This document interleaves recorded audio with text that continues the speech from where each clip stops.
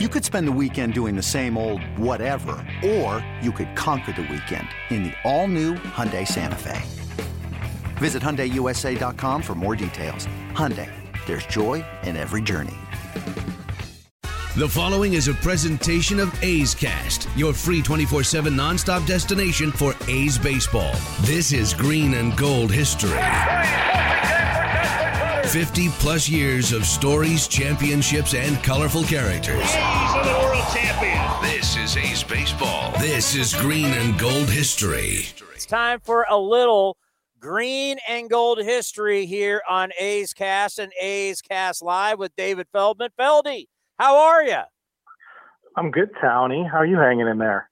I would love I would do like an 8-year, $275 million deal. I think I would sign something like that. Yeah, I'd take either the Mookie Betts deal, the Bryce Harper deal, and then if I'm really feeling strong, I'm going to ask for the Mike Trout deal. Like, what does Mike Trout's paycheck look like? Oh, my God. You imagine? I mean, I do imagine. Because they only get paid during the baseball season. Correct. So, I mean, and he's getting, like, paychecks. So I can't even imagine how many zeros is on that thing. Yeah, because you get paid twice a month. I mean, I can't even do the math. That's unreal. Unreal. I mean, like, at some point, it's like when people like criticize Christian Yelich and they're like, well, he could have signed for a lot more. I'm like, what? I mean, he's getting over $200 million. I mean, like, seriously, like, really? You're really worried about Chris? He likes playing in Milwaukee. He enjoys it there. He enjoys the teammates. He enjoys the town. His family likes it, and they're giving you over $200 million. I don't feel like a guy is getting gypped when he's getting over $200 million. No, I mean, you're set. Your children are set. Their children are set.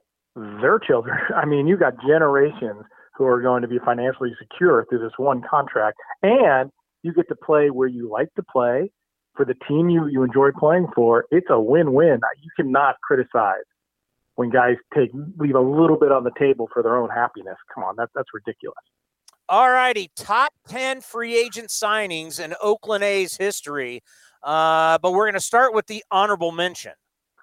Yeah, so free agency as we know it basically started after the 76 season. Basically, you had to be 6 years in the majors, 6-year service time, and then you could be a free agent. So we're going to kind of restrict this list to the 6-year major league free agents. We're not going to talk about re-signings or mid-season guys who got released, guys like Dave Stewart who were released in the middle of 1986. So real free agent signings in the offseason and not any like the minor league type or amateur type either.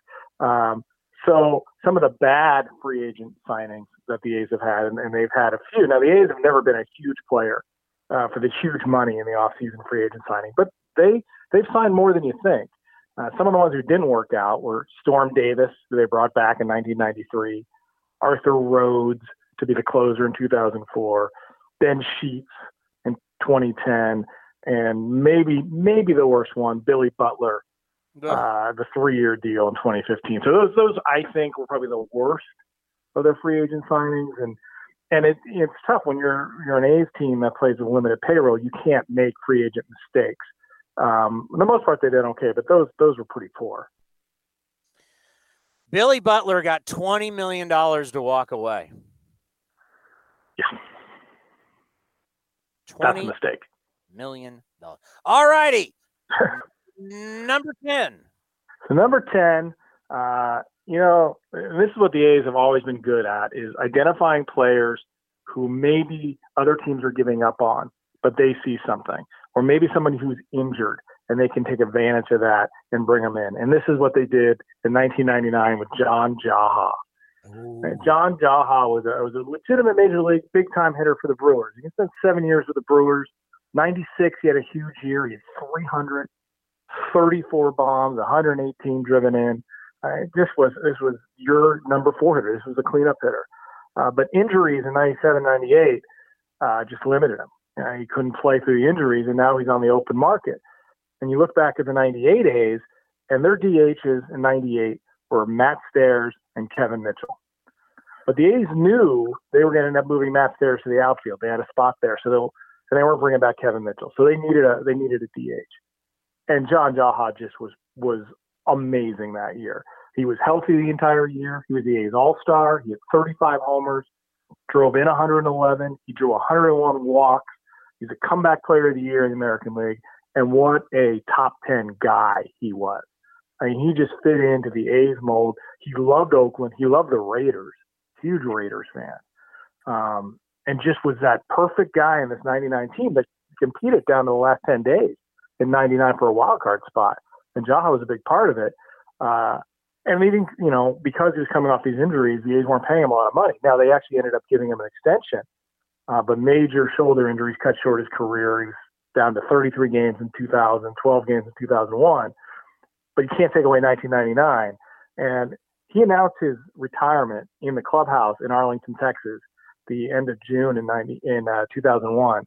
And as he's doing this announcement and he finishes up, the entire clubhouse gives him a standing ovation. That's how much they love John Jaha. One of the only Major League Baseball players that had major problems with his thighs. Yeah. Right? That's not something, here, hamstrings, hips, when you talk about lower body injuries, knees, ankles, he was a guy who had a thigh problem. It was always very odd. He was, and he was a big guy. He definitely had a football player body, a little bigger than a baseball body, and he had huge thighs. And the one thing I think, if you were an A's fan in 1999, I don't think you can ever not hear Crazy Train by Ozzy Osbourne and not think of John Jaha. I mean, it was the perfect walk-up music, and it just, every time, to this day, 21 years later, I hear it now, and I think John Jaha. How about Roy Steele? John Jaha. Oh, the best. The best. All right, number 9. Number 9 is one probably a lot of people don't think of, but he was a key player in the A's 3 straight World Series appearances in the late 80s, and that's Ron Hassey.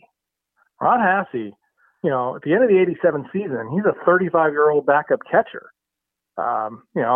Really didn't play much in 87. He was with the White Sox. He had 214 with 3 homers. But the A's were in the market for a left-handed hitting backup catcher to go with Terry Steinbach. Now, the A's had Mickey Tettleton, switch hitting catcher, but Tettleton was not good in 87. He hit 194, and they ended up releasing him at the end of spring training in 88 to keep Ron Hassey.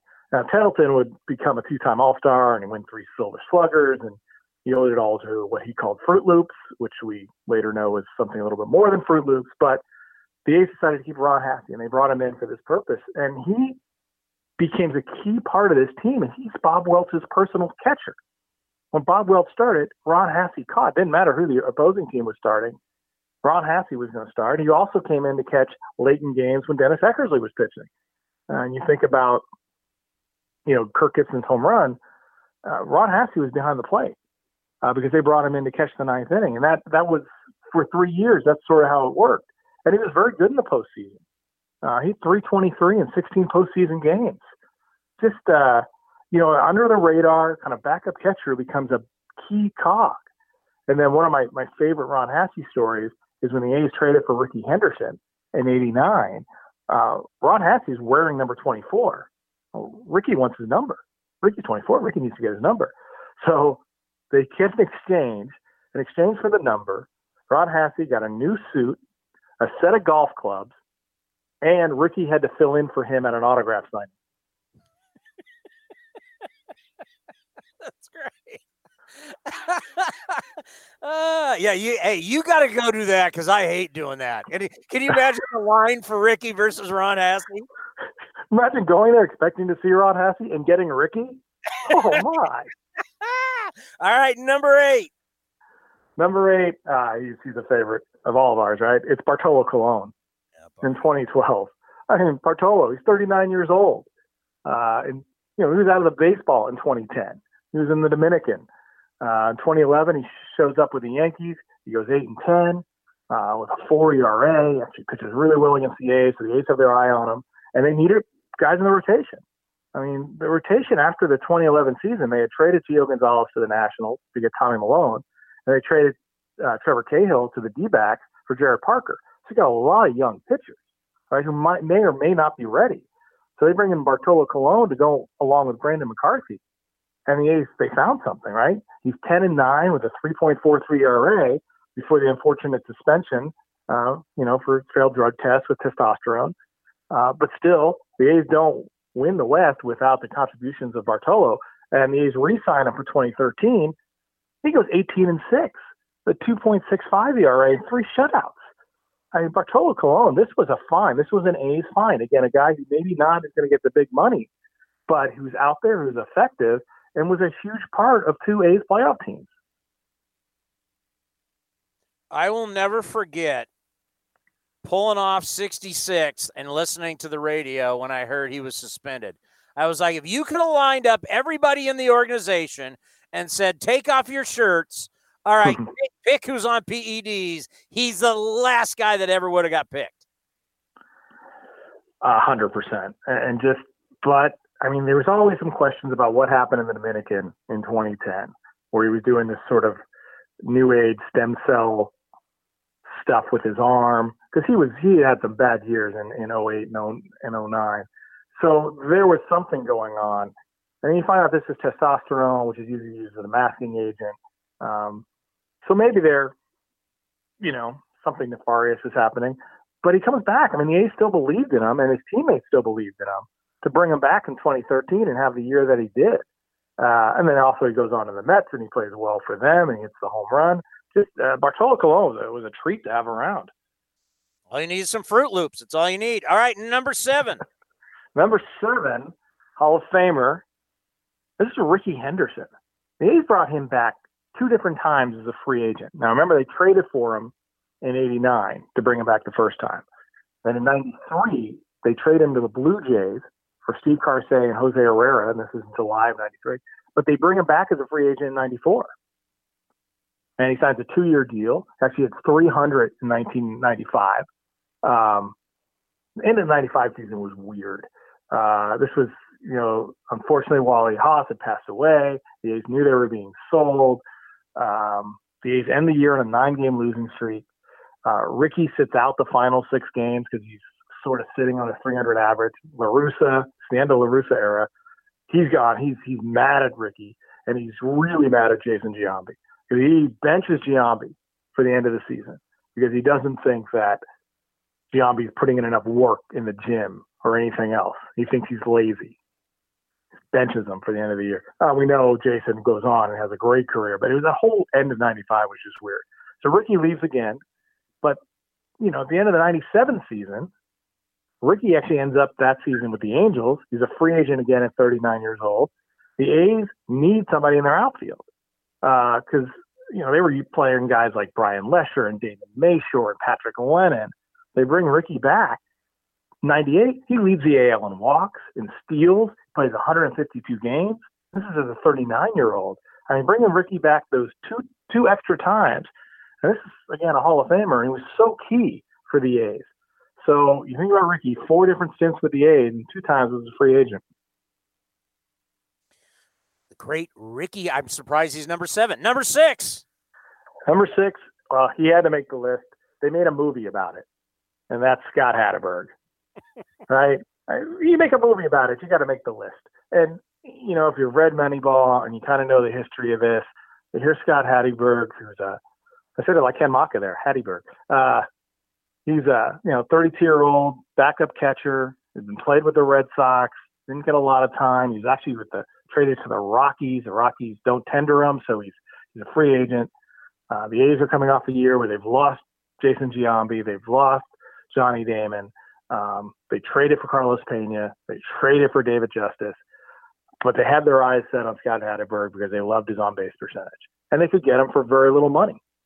And it works out, right? In 2002, it's 280. Now, if you've seen the movie, it looks like Scott Hatteberg's playing first base from day one. That's not true. Carlos Pena was there to be the first baseman, and Hatteberg was going to be the DH. He actually didn't even play his first game at first until May 11th. It didn't become the everyday first baseman until June. But in those even years with the A's, he was very good. In 2002, he had a 116 OPS plus. In 2004, he had a 106 OPS plus. This was that hidden gem that the A's were going to become known for, right? And finding something that's not valued by other teams at that time and taking advantage of it. And Scott Hatteberg was that guy, and it really worked out for an A's team that, was in contention all 4 years that he was part of this team. Yeah, if you watch the movie, he should have been the MVP of the league. Well, in some measures, a team of 9 Scott Hattebergs would win every game. Hey, Wash, it's easy to place first base. No, it isn't. It's incredibly hard. Number 5. Number 5 is a guy we've talked about a lot, and this is Dave Kingman in 1984. And this is, the DH had been around for 10 seasons now, and the DH role, especially there in the 80s, it was for the aging slugger who could not play in the field. And it was made for somebody like Dave Kingman. And you look back in 83, the A's pretty much regular DH was Jeff Burroughs. He's a former AL MVP in 1974, but this is 10 years later, and he hits 10 home runs, and he was really not a factor offensively. They also used Mitchell Page, who had no home runs. They were getting nothing out of the DH. And they had nobody really in mind. And they contact Dave Kingman at the end of spring training in 1984, and he comes along. Now, he had played for the Mets in 83, but he only hit 198 and 13 homers, but this guy can hit home runs.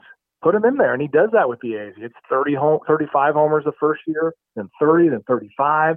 He still has the A's record for home runs by a DH for a career, which is 98. Chris Davis is knocking on the door there, but really finding a Dave Kingman in that era for that DH role was just perfect.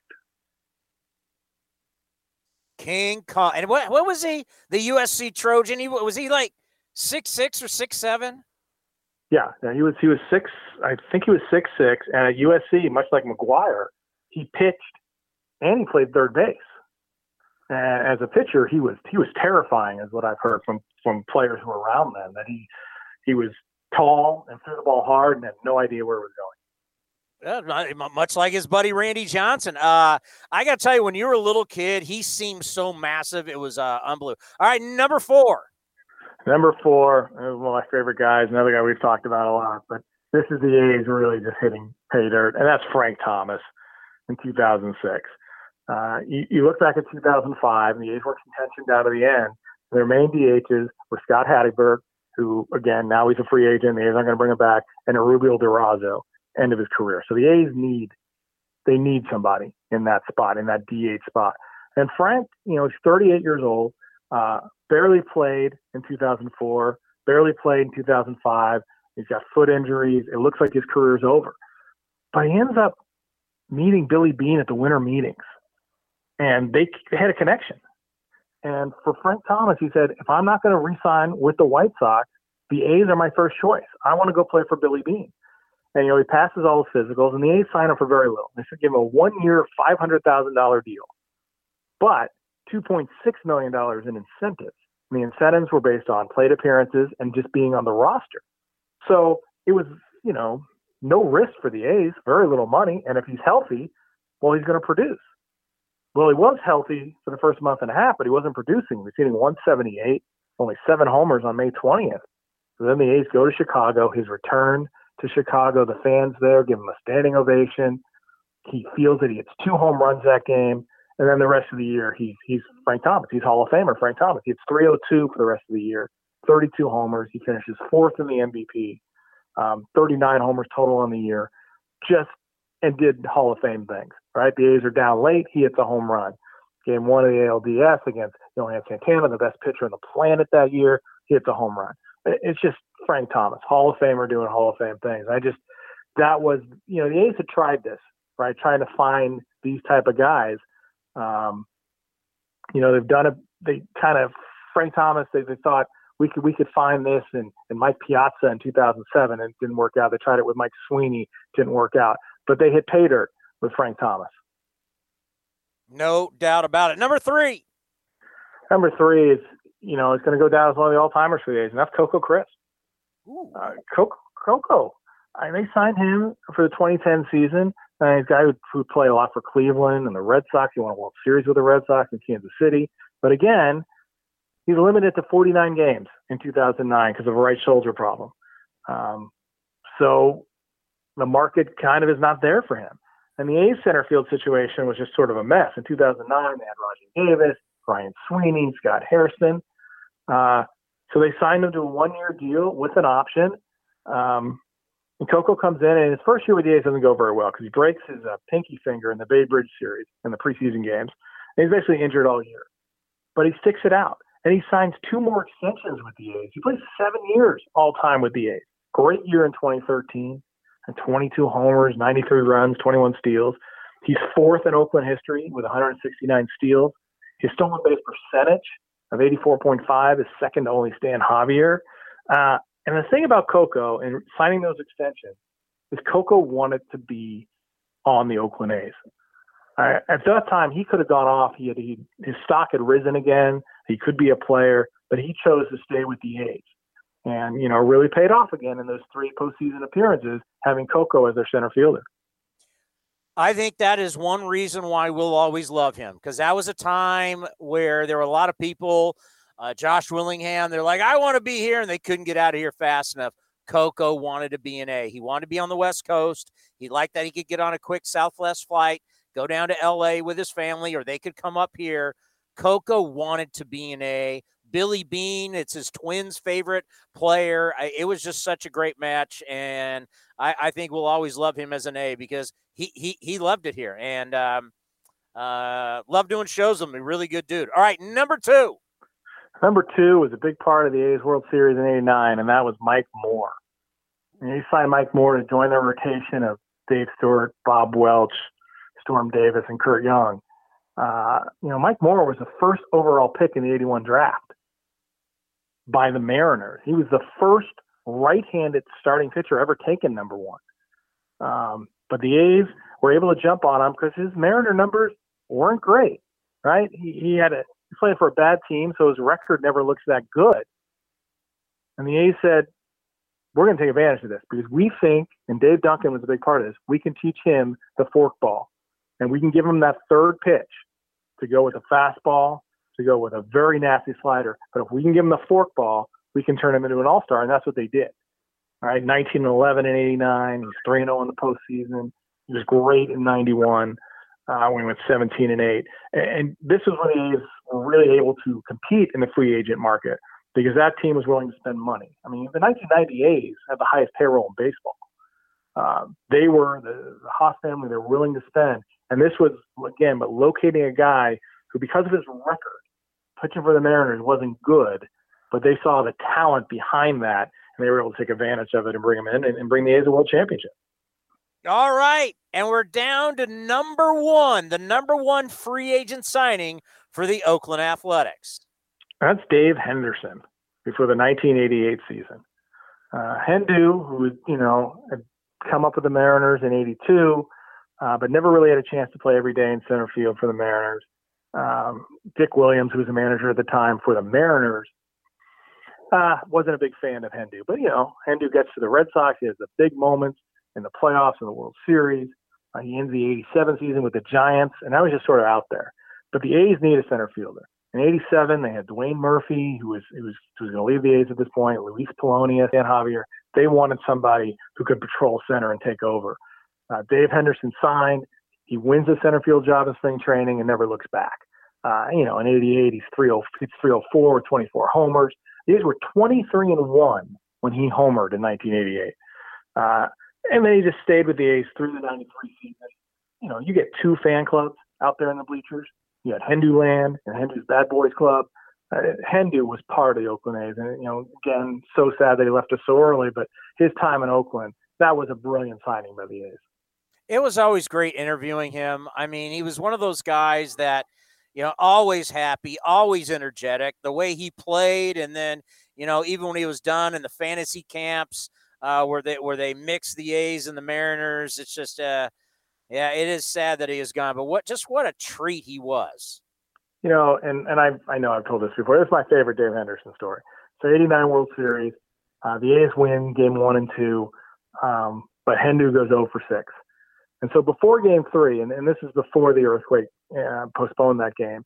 So before that game, they're interviewing players, and they go to Dave Henderson. They said, "How worried are you? You're 0 for 6." And he's like, "0 for 6? I go 0 for 6 all the time." great. I mean, just a brilliant perspective on the whole thing. He was never rattled. You'd see him in the batter's box, and he'd kind of take a deep breath before the pitch came. So clutch. Hendu, perfect. All right, go down the top 10 once again. All right, free agent signing, off-season free agent signings. Number 10 was John Jaha. Number 9, Ron Hassey before the 88 season. Number 8, Bartolo Colon. Number 7, Ricky Henderson, twice in 94 and 98. Number 6, Scott Hatteberg. So good they made a movie about it. Number 5, Dave Kingman. Number 4, Frank Thomas. Number 3, Coco Crisp. Number 2, Mike Moore. And the number 1 off-season free agent signing, Dave Henderson. Great stuff as always. We appreciate it, and we'll be talking to you soon. Be safe to you and your family and your parents, and take care. All right, you too, Townie. Great catching up. The great Dave Feldman right here on A's Cast and A's Cast Live, Green and Gold History. This has been a presentation of the Oakland Athletics.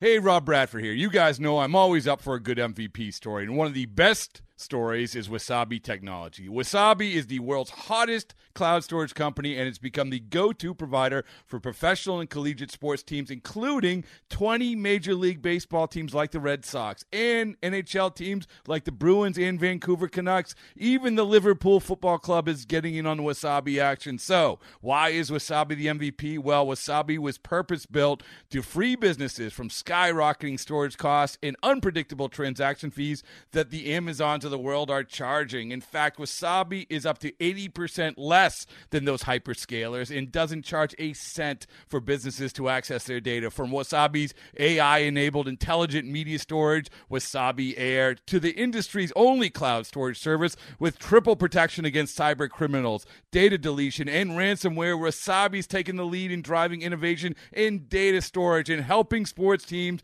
to unleash the power of their data. Wasabi, another Boston-based championship team.